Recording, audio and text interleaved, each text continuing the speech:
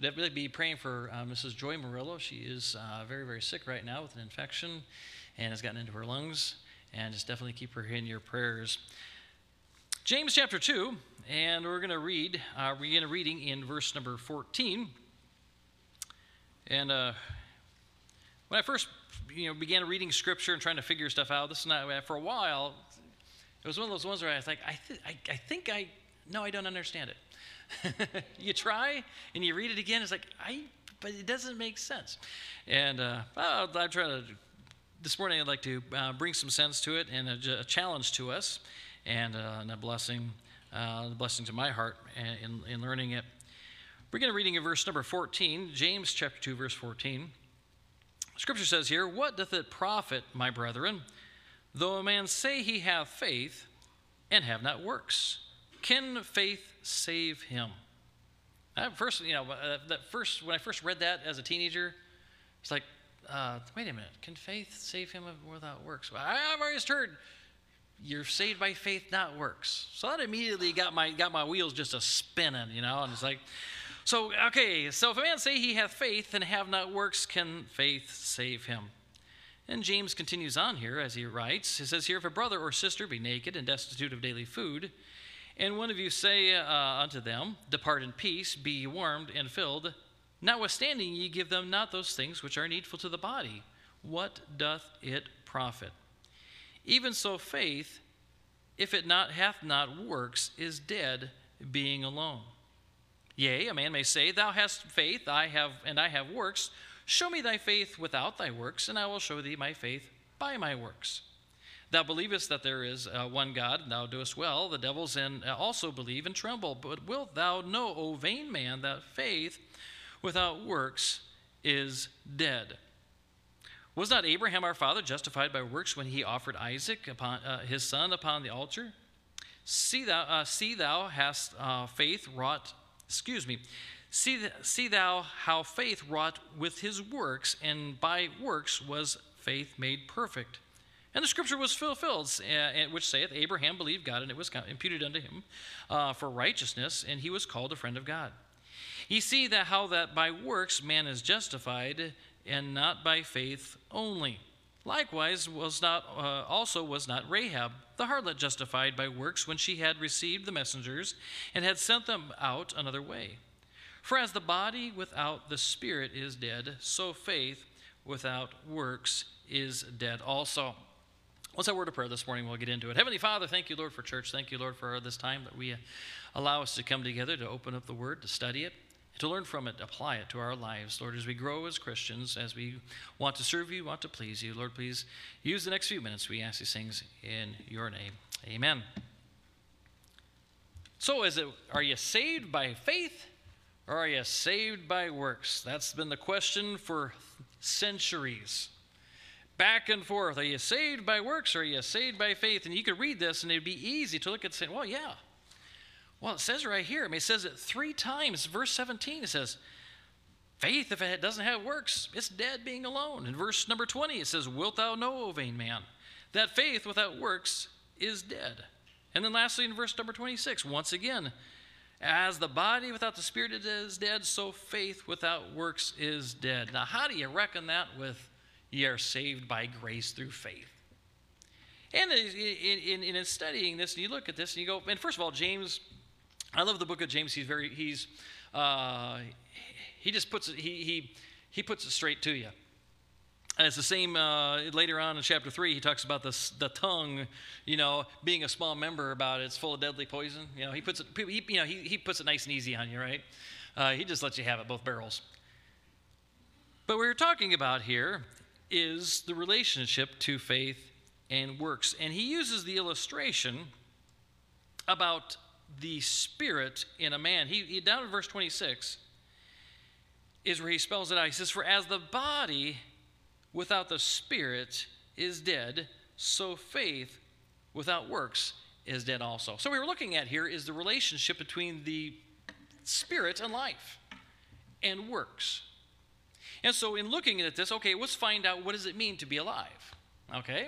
What does it mean for a man to be alive? Because that's what he says here is if the body doesn't have a spirit, doesn't have the spirit, which that word here is talking about breath.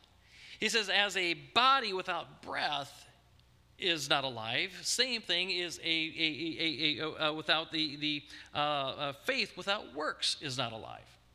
Okay? So what does it mean for a man to have breath? Very simple. Let's go back to Genesis chapter 2. Genesis chapter 2, if you would.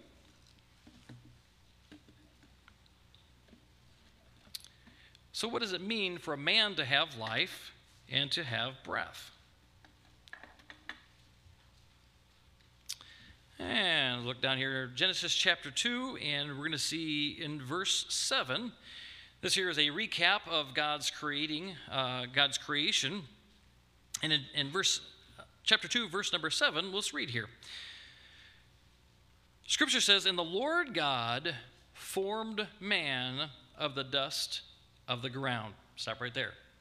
So here we have, this is the creative act. God says he reaches down and he takes the dust of the ground and he puts together Adam's man body. And God is the creator. He puts everything that goes into man. He puts in there, he puts the heart and the lungs and the blood vessels and the skin and the brain and the skeletal system and all those different systems we got inside of us. The skeletal system, the endocrine system, the neurological system, I don't know what makes you think. Your pulmonary system. All the systems, and he forms the dust of the mountain and creates this body of man that was created in his image. But he didn't stop there. He created this body. The Bible says, the Lord God formed man of the dust of the ground, but then he did something next and breathed into his nostrils the breath of life, and he became a living soul. And we have the first living man. Now, what would have happened had God stopped at the first comma, where the Bible said, "And the Lord formed man of the dust of the ground," period. Would Adam be alive? No. He wouldn't be alive because he was not given the spirit of life. God did not breathe into him the spirit of life. But what happened when God did breathe into him the spirit of life? It says in the end of the verse here, "And Lord God formed man out of the dust of the ground and breathed him into the nostrils of the breath of life." And what happens? And he became, and man became a living soul. Now, what does it mean to be living? Well, you got a pulse. You're breathing. You start moving. Your eyes, do whatever your eyeballs do when your eyes are closed and open up, and you start feeling stuff. And so here was, in this creative act, God formed man out of the dust of the earth, and there was for all practical purposes, there was a body. But it was dead. And it was sitting there, and God breathed in him the breath of life. And there at that second, that instant, there was life in Adam's body. And with that life came movement. With that life became the feeling. With that life became the heartbeat. Starts pumping away. With that life becomes the lungs start changing the oxygen, taking out the bad stuff out of your cells and putting in the new oxygen and supplying it to the brain. And pretty soon, I don't know, I wasn't there, but God was there. Maybe we'll see how it happens someday. But Adam, he gets up and, "Hello, world." Here I am. And he becomes a living soul that's walking, that's breathing, that's talking, that's learning, that's finding out what he's called to do on planet Earth, to tend the garden. And he has his wife, and he says, "Whoa, man, that's what you got to name." But he says, he gets a wife, and he becomes a living soul because God gave him the breath of life. Until God gave him the breath of life, he was a pile of dust. But God gave him life. Okay, now let's turn over to 1 Corinthians. I think this will help us understand what's being said here in James when we understand the work of salvation in our lives. 1 Corinthians, and we're going to be in chapter number 15. 1 Corinthians, chapter number 15. And we'll begin reading here in verse number 45. 1 Corinthians, chapter number 15, verse number 45. The Bible says here, and so it is written, the first man, Adam, was made a living soul. We just read that, Genesis chapter 2, verse 7. But the Bible says here, was made a living soul. The last Adam was a quickening spirit. Oh, now, well, who's the last Adam? Jesus Christ. He was the last Adam, and he was made a quickening spirit. Verse 46, howbeit, that was not first which is spiritual, but that which is natural, talking about Adam.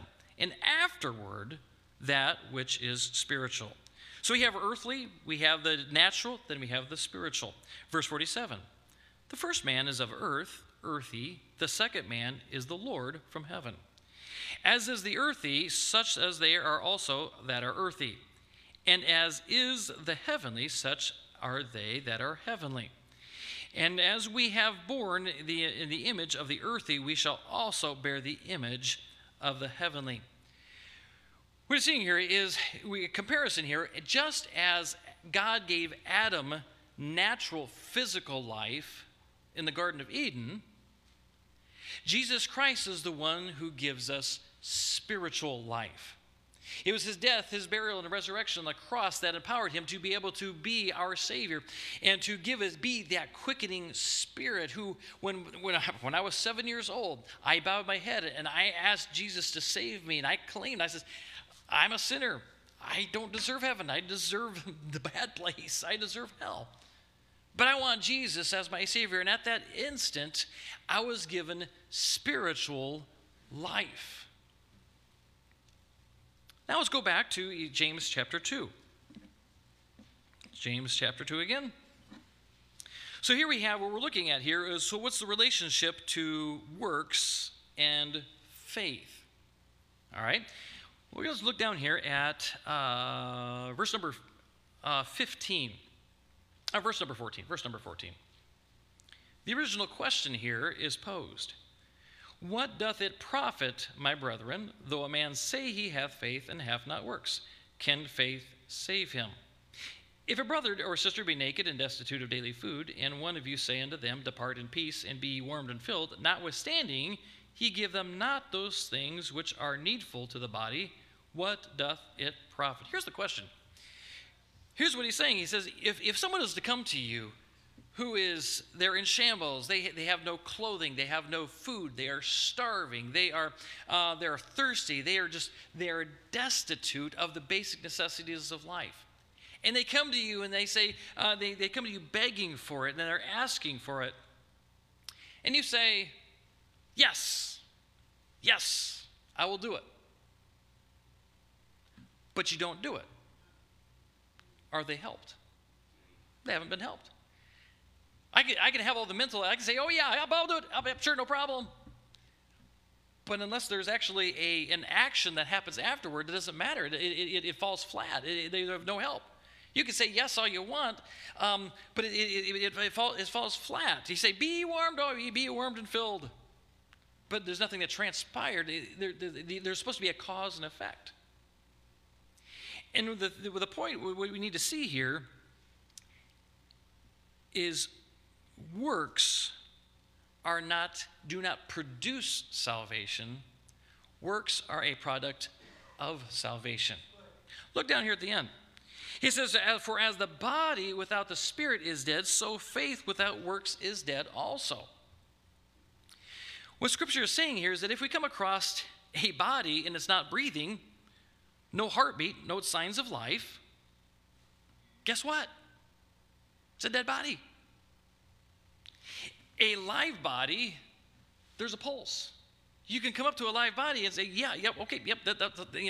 they may be unconscious, they may be in a coma, they could be just sleeping really deeply. But there's life there. You can feel it. You can check it. Say, yes, there is movement. There is brain activity. You can put sensors, they can put those electric things up to your brain and find out if there's something going on up there. And I keep coming up negative. I don't know. But you can test. You can say, yeah, there's something alive. Why? Because there's action. There's motion. There's movement. There's something happening. There's a heartbeat. There's lungs that are breathing in and out. I can identify there's life there because there's movement, because there's something there.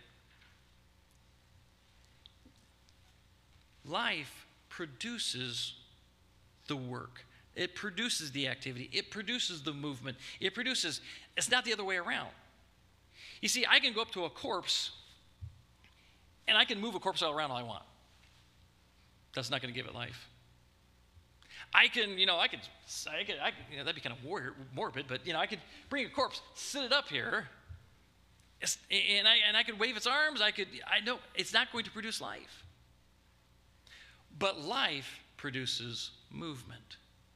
Life produces the work of being alive. Look at, let's see here, Romans chapter 10. Very familiar verses here. Romans chapter 10.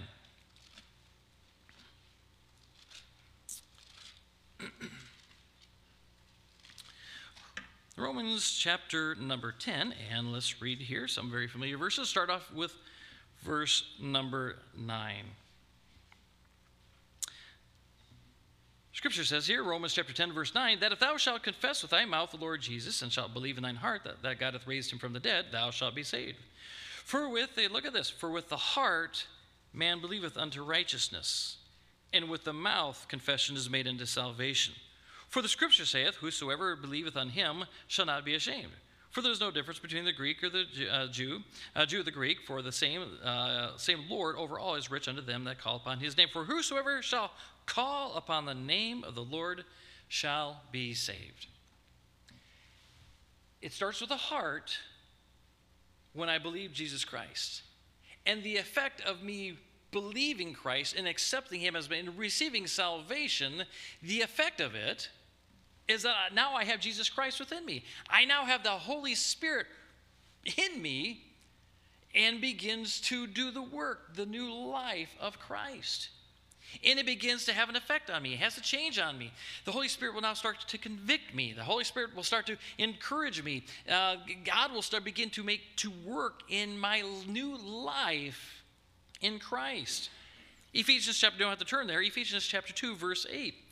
For by grace are ye saved through faith. That's what we all believe and trust in and accept. Salvation is by faith. For by grace are ye saved through faith, and that not of yourselves. It is the gift of God, not of works, lest any man should boast. For we are his workmanship, created in Christ Jesus unto good works. That's the expected outcome of being alive in Christ. Is now I have this new life in Christ, and now my spiritual eyes are open, my spiritual hands are moving, my spiritual lungs are now breathing, and my spiritual heart is now pumping. And it would be unnatural, it would be ineffective, it would be unusable if I was to try to play dead spiritually. It is the natural reaction. When a newborn baby is born, what do? They cry. They cry a lot. They cry really, really loud so everybody can hear it. Why? Because, hey, hello world, I'm alive.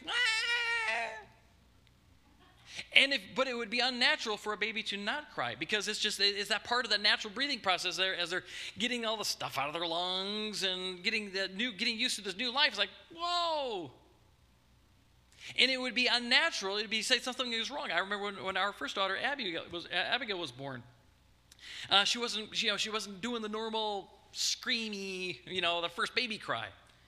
And it was just a few seconds, and all of a sudden, a couple of nurses, they took her in the other room. It's like, hey, it's my baby. The problem was she had a lung infection, and they put her off to the NICU, and she was there for what? I don't know, about a week.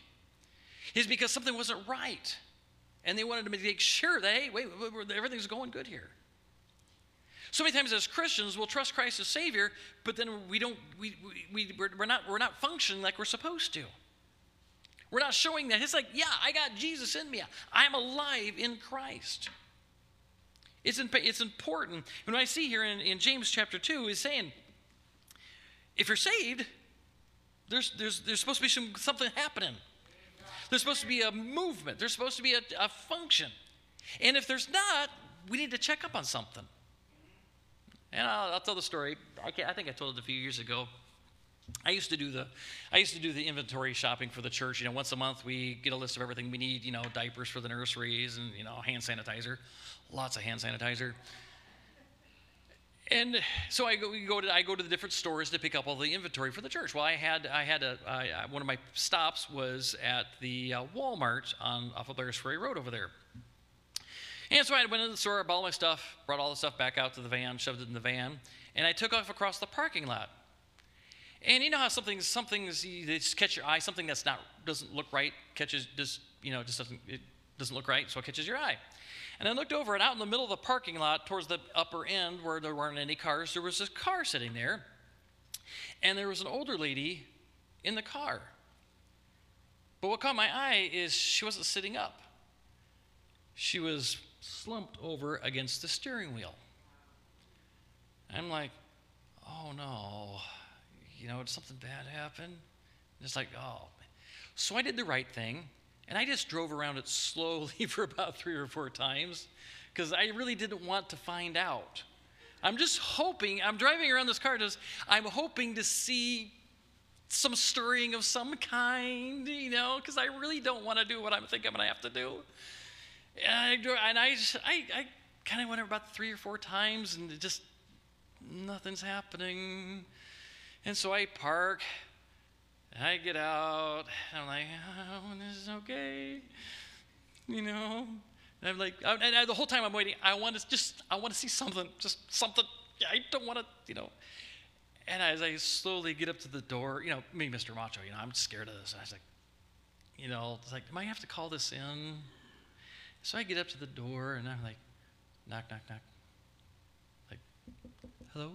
It's like, up against the steering wheel. Hello? Nothing. It's like, I'll try one more time. Hello? I knocked on her. I said, ma'am, are you okay? She rolled down her window. Are you okay? She's like, oh, yeah. I fall asleep all the time. It's like, don't do that to me. She's like, yeah, this happens all the time. I sit down here, I get warm, and I fall asleep. No, sorry, don't worry about it.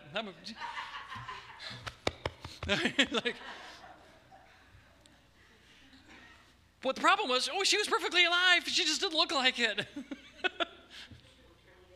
Scared me to death. But I guarantee you, those of you who've been saved for a long time, and those of you soul winners, you know exactly what I'm talking about. You have friends. There's family. There's people that you've witnessed to. And, they may have said, oh, I prayed a prayer one time, and they're sticking by it. And it's like, I really hope they're saved. We pray for them. We say, but the problem is, they're slumped against the steering wheel. They're slumped on the steering wheel. It's like there's no signs of spiritual life in their being. And it's like, I hope they're, and sometimes we try to treat them. We almost have to treat them like, are you okay? We're knocking on their door. But sometimes we remind them, say, you do know Christ is your Savior, right? You've trusted Christ. You really understand what salvation is. And because there's absolutely no signs of life. And you're trying to take a pulse. You're like, yeah, I hope it's there. And God only knows. And honestly, I believe, according to Scripture, if you with your heart, you trust Christ as your Savior, you are saved. But there's a natural reaction that's supposed to happen after we trust Him. As with the Holy Spirit, if God Almighty in Christ, my Savior, comes into my heart and my life, and I now have the Holy Spirit, how can I not have something happen?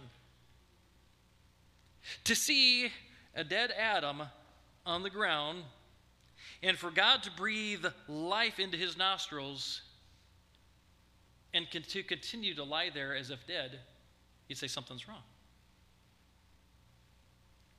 So when we read James chapter 2, it says here, it says, even as the body without the spirit is faith, so faith without works is dead. Basically, he's telling these people, he's telling these Christians, saying, hey, we have new life in Christ. Christ is supposed to have an effect on us. It's supposed to bring about a new life, a new change, a new hope, a new destiny, a new way of living, a new direction in life, a new mind, a new thought. We're a new creature created in Christ Jesus unto good works. So my challenge to us this morning, would your neighbors have to knock on your window to say, are you a Christian? Are you okay? Do the people that you know, your acquaintances that you have, your neighbors, your friends, your relatives, coworkers, can they say, God's done something in their life, they're alive spiritually? Or would they have to think about it as I don't see anything? Are we taking the greatness of salvation and allowing it to have its effect in our life? Yes, it's the great cause. Salvation, that's where it all starts. You have to have it. You can flop around a dead body all you want, but it's not going to create life. You have to have salvation first. But once we are saved, take a deep breath and say, boy, I'm so glad that I'm saved. I'm so glad my name is written in heaven. I'm so glad I have I have an eternal home. My name is written down in the Lamb's Book of Life. And with my mouth, I'm going to confess, yes, I know Jesus. He's my Savior forever. He sought me and he bought me with his own precious blood. That's the natural occurrence of salvation. There's salvation, and then there's the work of salvation. As he changes our life, as he molds us and makes us and produces us and allows us to tell others about him. That's the natural result of salvation, is works. So what works does not produce salvation. Works is the product of salvation. How's it working in your life? Sometimes we have to look over and say, how healthy am I? Am I working out my salvation? Am I demonstrating what I have inside? The new life that I have in Christ, is it viewable to everybody? Is God working in me? What's God changing? Is God growing me? Is God fine-tuning me? Is God molding me, molding me as a tool to be used for his work? Or am I just sitting there, not doing anything? Let's be a worker for Christ. Let's demonstrate his life, his work in our life. So every head bowed, let's all pray. Let's all stand if you would this morning. It all starts with knowing Christ as our Savior. We must believe that he died on the cross for our sins. We must understand what he had to do for us, that he had to become our payment for our sin, that we could not pay for by ourselves. If you do not know Christ today, I invite you today to make today the day when you are given new life in Jesus Christ by trusting him as your Savior. You can come down to the front. Somebody could show you down here. We can just take the Bible, show you just 5 minutes, everything you need to understand about salvation, about going to heaven. I also invite you, if you just need to use the altar, it's open this morning as we hear the invitation.